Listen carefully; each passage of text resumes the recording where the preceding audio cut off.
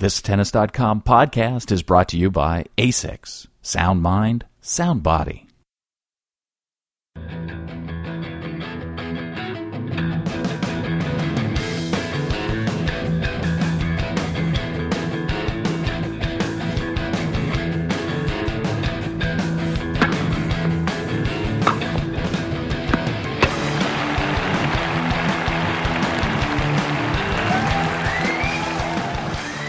You're listening to the Tennis.com podcast, and here's your host, Ed McGrogan. Takeaways from the Terabit 2. That is the topic of discussion today on the Tennis.com podcast. I'm Ed McGrogan, here with Richard Pagliaro. Pete Bodo and Steve Tigner, who you've been following through most of Roland Garros, are in transit over the Atlantic, I can only imagine. So Richard and I are going to take down this podcast here in the States. We just got finished, of course, watching the tournament like all you. The winners, Rafael Nadal on the men's side, Lena on the women's.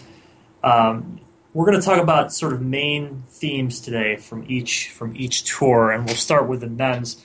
Richard, I'm going to give you three sort of options, and whatever you think might be the most significant thing to come out of the French Open here. For the men, I think we can talk about the big three and each of the things they did here.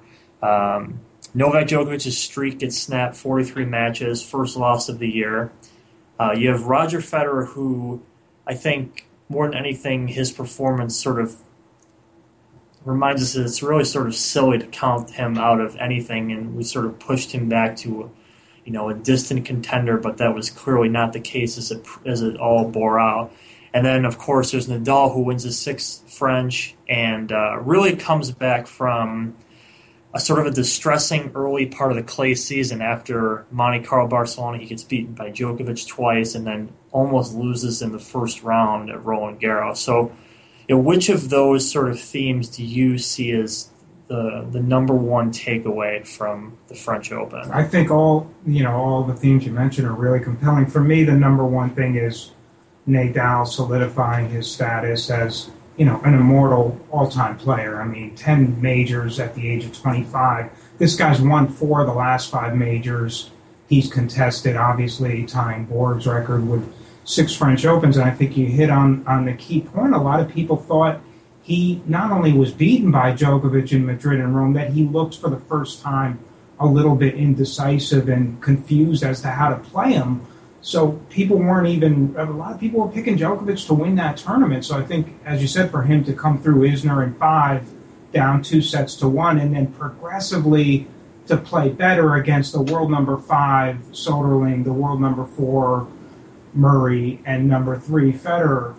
I mean, for me, that's just Nadal solidifying his status, who he is, and anybody who had doubts. And I think you could say the same thing for Federer, because a lot of people were already sort of shoving him like, hey, he's 3 and falling.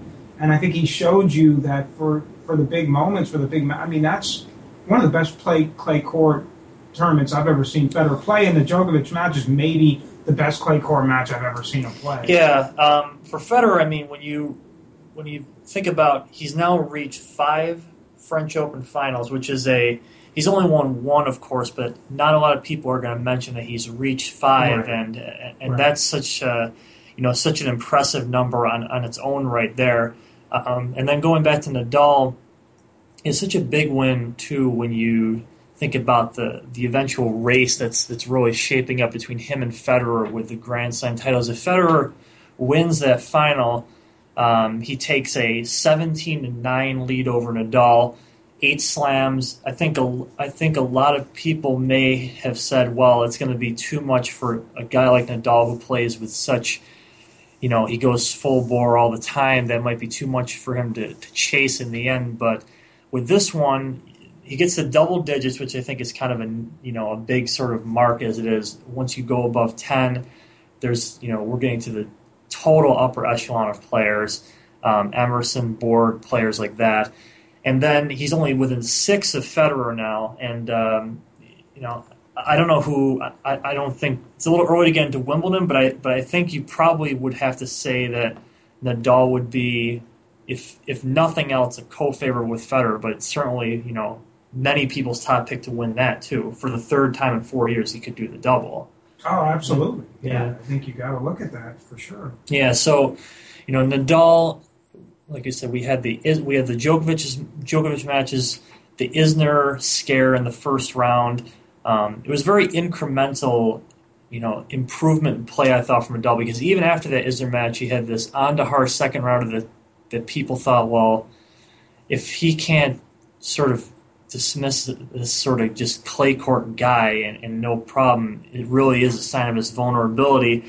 And Nadal throughout the tournament did keep reminding us of, that he is not at this 2008 peak that we all sort of want to compare him to. But once we got to the Soderling match, and once that was taken care of with such confidence and ease, I think a lot of people maybe were reminded that it's not going to be, beating Nadal in best of three, no matter the stakes, wherever, is totally different from beating him in a best of five. Yeah, I think that's a great point, and also the fact that the bigger the match, the more intense he seems to play. And I go back to last summer where he, in the U.S. Open Series, he didn't win a title. People thought he was vulnerable there, and then he gets to New York and really turns it up and plays better. He just has a sense of the moment, and also he's a great mid-match adjuster. He knows how to adjust. He takes the information he sees from the opponent. I think he plays the opponent better than maybe the other top 4 or 5 guys. He really does adjust. I mean, people try to paint him as just a grinder and a retriever sometimes, and I don't see that. I think it's more, you saw that even yesterday, just keep on the outside. He just kept going to the backhand, serving to the backhand every time. Then he got down, he needed that big serve, he went down the middle and surprised Federer. He's great at doing that, reading the situation and the opponent. How did you think Federer, speaking of adjustments, did yesterday after he comes out to a 5-2 lead and looks very much in control, and eventually lets that set go away? And then the second set, it kind of got away a little quickly until a little rain delay happened. But what did you think of Federer overall, sort of how he played after Nadal got his footing into the match?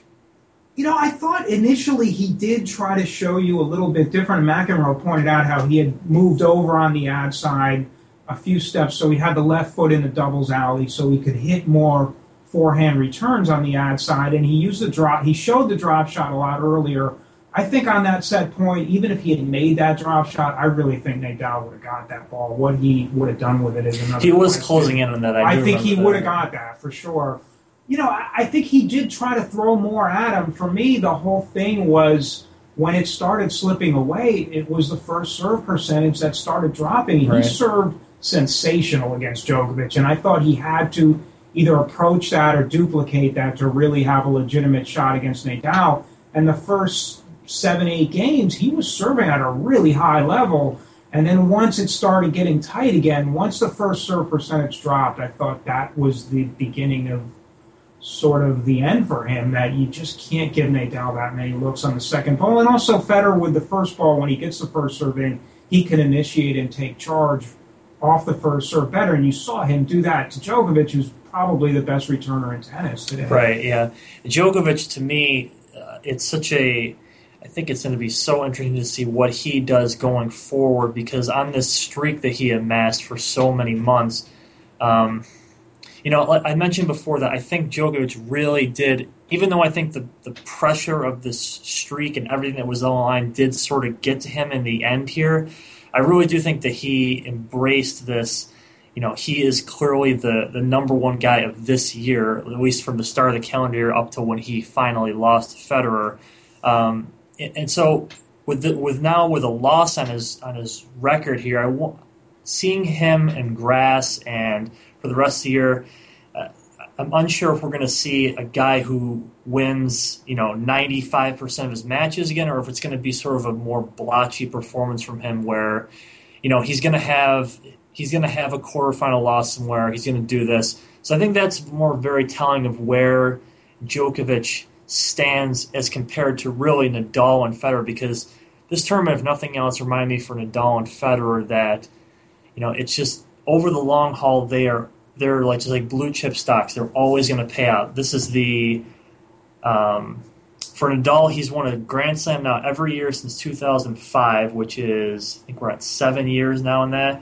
And with reaching the French final, Federer has been in a Grand Slam final every year since 2003. So these are just, astonishing statistics that keep getting built up every year. And you see the potential that Djokovic has to maybe, get to that sort of level of play, but I think the rest of the year is very telling for him, what he becomes down the road as a player. So, and I think also him making the decision to skip Queens, that's a way for him to sort of hit the reset button, get his head together, clear his head. I mean, the guy had played a lot of tennis, a lot of tournaments, even going back, London, Davis Cup. I mean, he really didn't have a full off season. So I think that was a wise move on his part. Just let me clear my head. And the guy played a hell of a match. I mean, it took Federer at maybe his best ever on clay to snap that streak, so he's got nothing to hang his head about. Yeah, I really didn't expect Djokovic to lose that match until he was down 3 match points. He hung in there. He saved those. He hung in. Yeah, right he saved 2, and he failed to serve out the 4th set. But it got to the point after watching so many Djokovic wins this year in such a superhero-like way that I just didn't expect him to finally relent after. I thought a subtle difference here was the crowd was so overwhelmingly pro-Federer, and I think Roger, he's pretty self-contained a lot of times, but you saw the old Federer with the lion's roar, the fist pump. He really, I think, fed off that in that match and gave it back to the crowd. Federer was really emotional, and really it was inspiring to see him still get so up for that, and I think he really kind of that helped him a little, I thought. Yeah, it was quite a tournament on the men's side for a lot of reasons. We're going to get to the women's in just a minute. The longest professional tennis match lasted 11 hours, 5 minutes, and took more than 3 days to finish. During the match, there were 980 total points played, 138 games, 2,189 strokes, and 489 backhands. And combined, the players spent over 11 hours on their feet. Just imagine how much longer they could have gone if they were wearing the ASICS Gel Resolution 3, with a Flexion Fit upper for extra stability. It's engineered to go deep into the 5th set. ASICS. Sound mind, sound body. All right, the women's side of the French Open, I present to you 3 more sort of topics that I kind of feel that are the big takeaways for what we saw. The champion Li Na, it's her return from getting to the Australian Open final. She wins the title, China's first Grand Slam singles champion. We can go on about that. That's one, of course, major event. The second, I think, is certainly Caroline Wozniacki's sort of latest failure at a Grand Slam. This one even earlier than the later rounds. This was a week 1 loss, a really desultory loss to Cibulkova. Also combining with that, you can mention Kim Clijsters, of course, just completely vanishing after having such a lead against Arantxa Rus. But I think the main part of that is Wozniacki. So that's number 2. And number 3 is Sharapova, because she, as long as it sort of took me to realize it, I think this performance does sort of validate her as, maybe the Grand Slam winning Maria Sharapova is back here. This is her worst surface. She gets to the semifinals, this after a title in Rome, and we're heading into Wimbledon and the U.S. Open now, and I think many people are going to be picking Sharapova to win Wimbledon, especially with the Williamses again in doubt. So of those 3 topics, women's side, what do you think about that? Well, Li Na, tremendous, especially considering back-to-back major finals on 2 different surfaces. And also, for me, the powerful thing about that final was she had to confront the nerves that she bowed a little bit to in Melbourne, where she was up a set and really had that match in control. It was a tight match, but she was definitely up in that match and could have won. You can make a case maybe should have won that final. And then you saw the moment of truth again in the final Saturday, where she misses a forehand down the line into the net that would have given her the break, the 4-1 lead.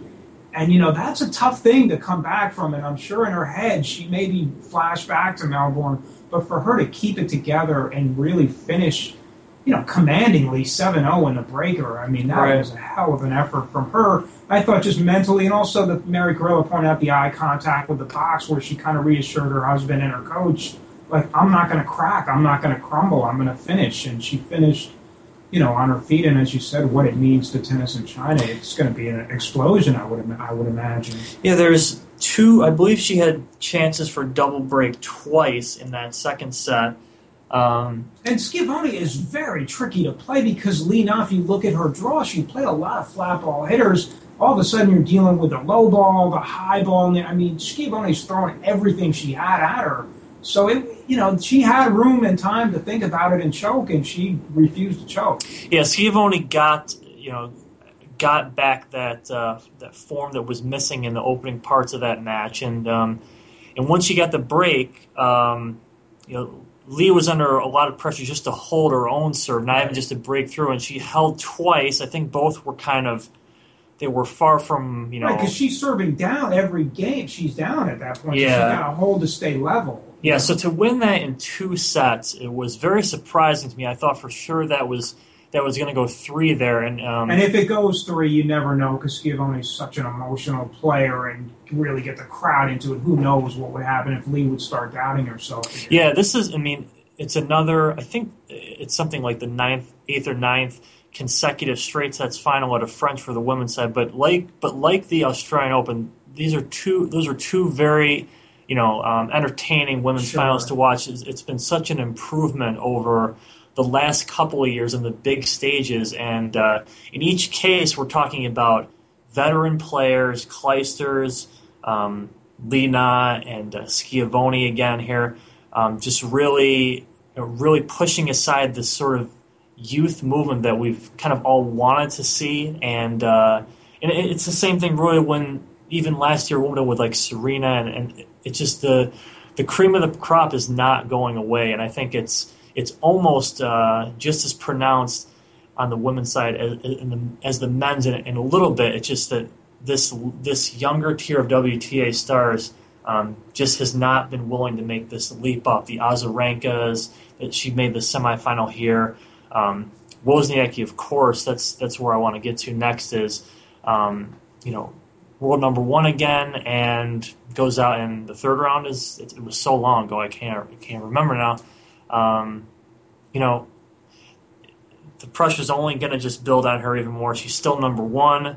Zvonareva number 3, Clijsters number 2. But Wozniacki going forward here, I can only imagine this just gets harder and harder as it goes on here. Well, I think, you saw just her on the Wozniak match. Even she was a little cranky, questioning a few calls. I felt like just her body language, she was feeling the pressure.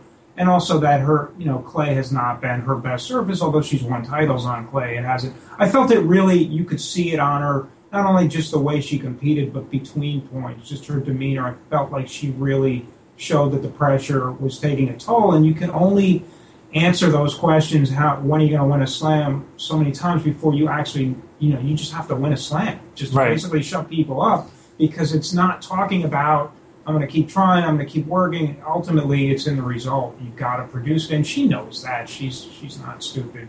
So, I mean, for her, to me, it goes back to what we've spoken about in the past, is the aggression and being able to recognize those key moments, as we said, Li Na did and stepped it up and served big, and Wozniacki has yet to show that she can do that. I do think she's capable of doing that, but it's one thing having the mindset; it's another thing executing it. And she's just got to get more aggressive and more offensive, because you don't play prevent defense to win a major. You got to step up and take it and hit the shots, and she hasn't done that yet. Right. But she's a young player. She's a maturing player. It's going to take some time. I still like Kvitova's game more, because I think she can dictate and she can take the match, and Wozniacki is still a bit too reactive for me. Yeah, there's one player who doesn't have to worry about aggression is Sharapova, and like we said here, Rome champion goes into Roland Garros, gets to the semis. It should be said she really needed a complete collapse from Caroline Garcia way back in round 1 to get through this. And she also needed essentially a retirement from Azarenka to win Rome. So But hey, and Radwanska tested her a little bit in that match. I mean, you know. Right, yeah. But what she did to Petkovic, she pounded her for a set, you know. I mean, if I'm Sharapova, I'm ecstatic going into Wimbledon, especially given we don't know, you know, Venus and Serena, who knows? Yeah, I mean, I think I think a lot of people are going to have her as their favorite there, and you know, the serve still really is kind of like a cover my eye thing, and it finally sort of reared itself in the last match, 10 double faults. And the one on match point was like, you know, you don't expect that from someone like her. I know. I actually saw. I sort of called that in my head. I was trying to think of back to when it reminded me very much actually of when Safina double faulted on championship point at Roland Garros a couple years back. I was like, I just think this is going to be one of those, just too much pressure, really, yeah. and that's when a serve like that tends to break down. But overall. You can't say anything really negatively about Sharapova. This, you know, even that Garcia match where the crowd was just begging for, sure. You know, that's like that's a moment that fans, if you're there to see this rising star get her first scalp, and you know they were wanting that win terribly, and you know Sharapova got it.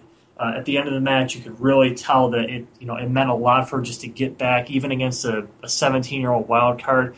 So I think for Sharapova, it's a victory, even though there was obviously a loss at the end for her there. So yeah, absolutely, and like you said, that's her least favorite surface to win Rome, to beat the players she beat, including the world number one, and then to carry that over into Paris and get to the semi. I mean, I think she's a major contender for Wimbledon.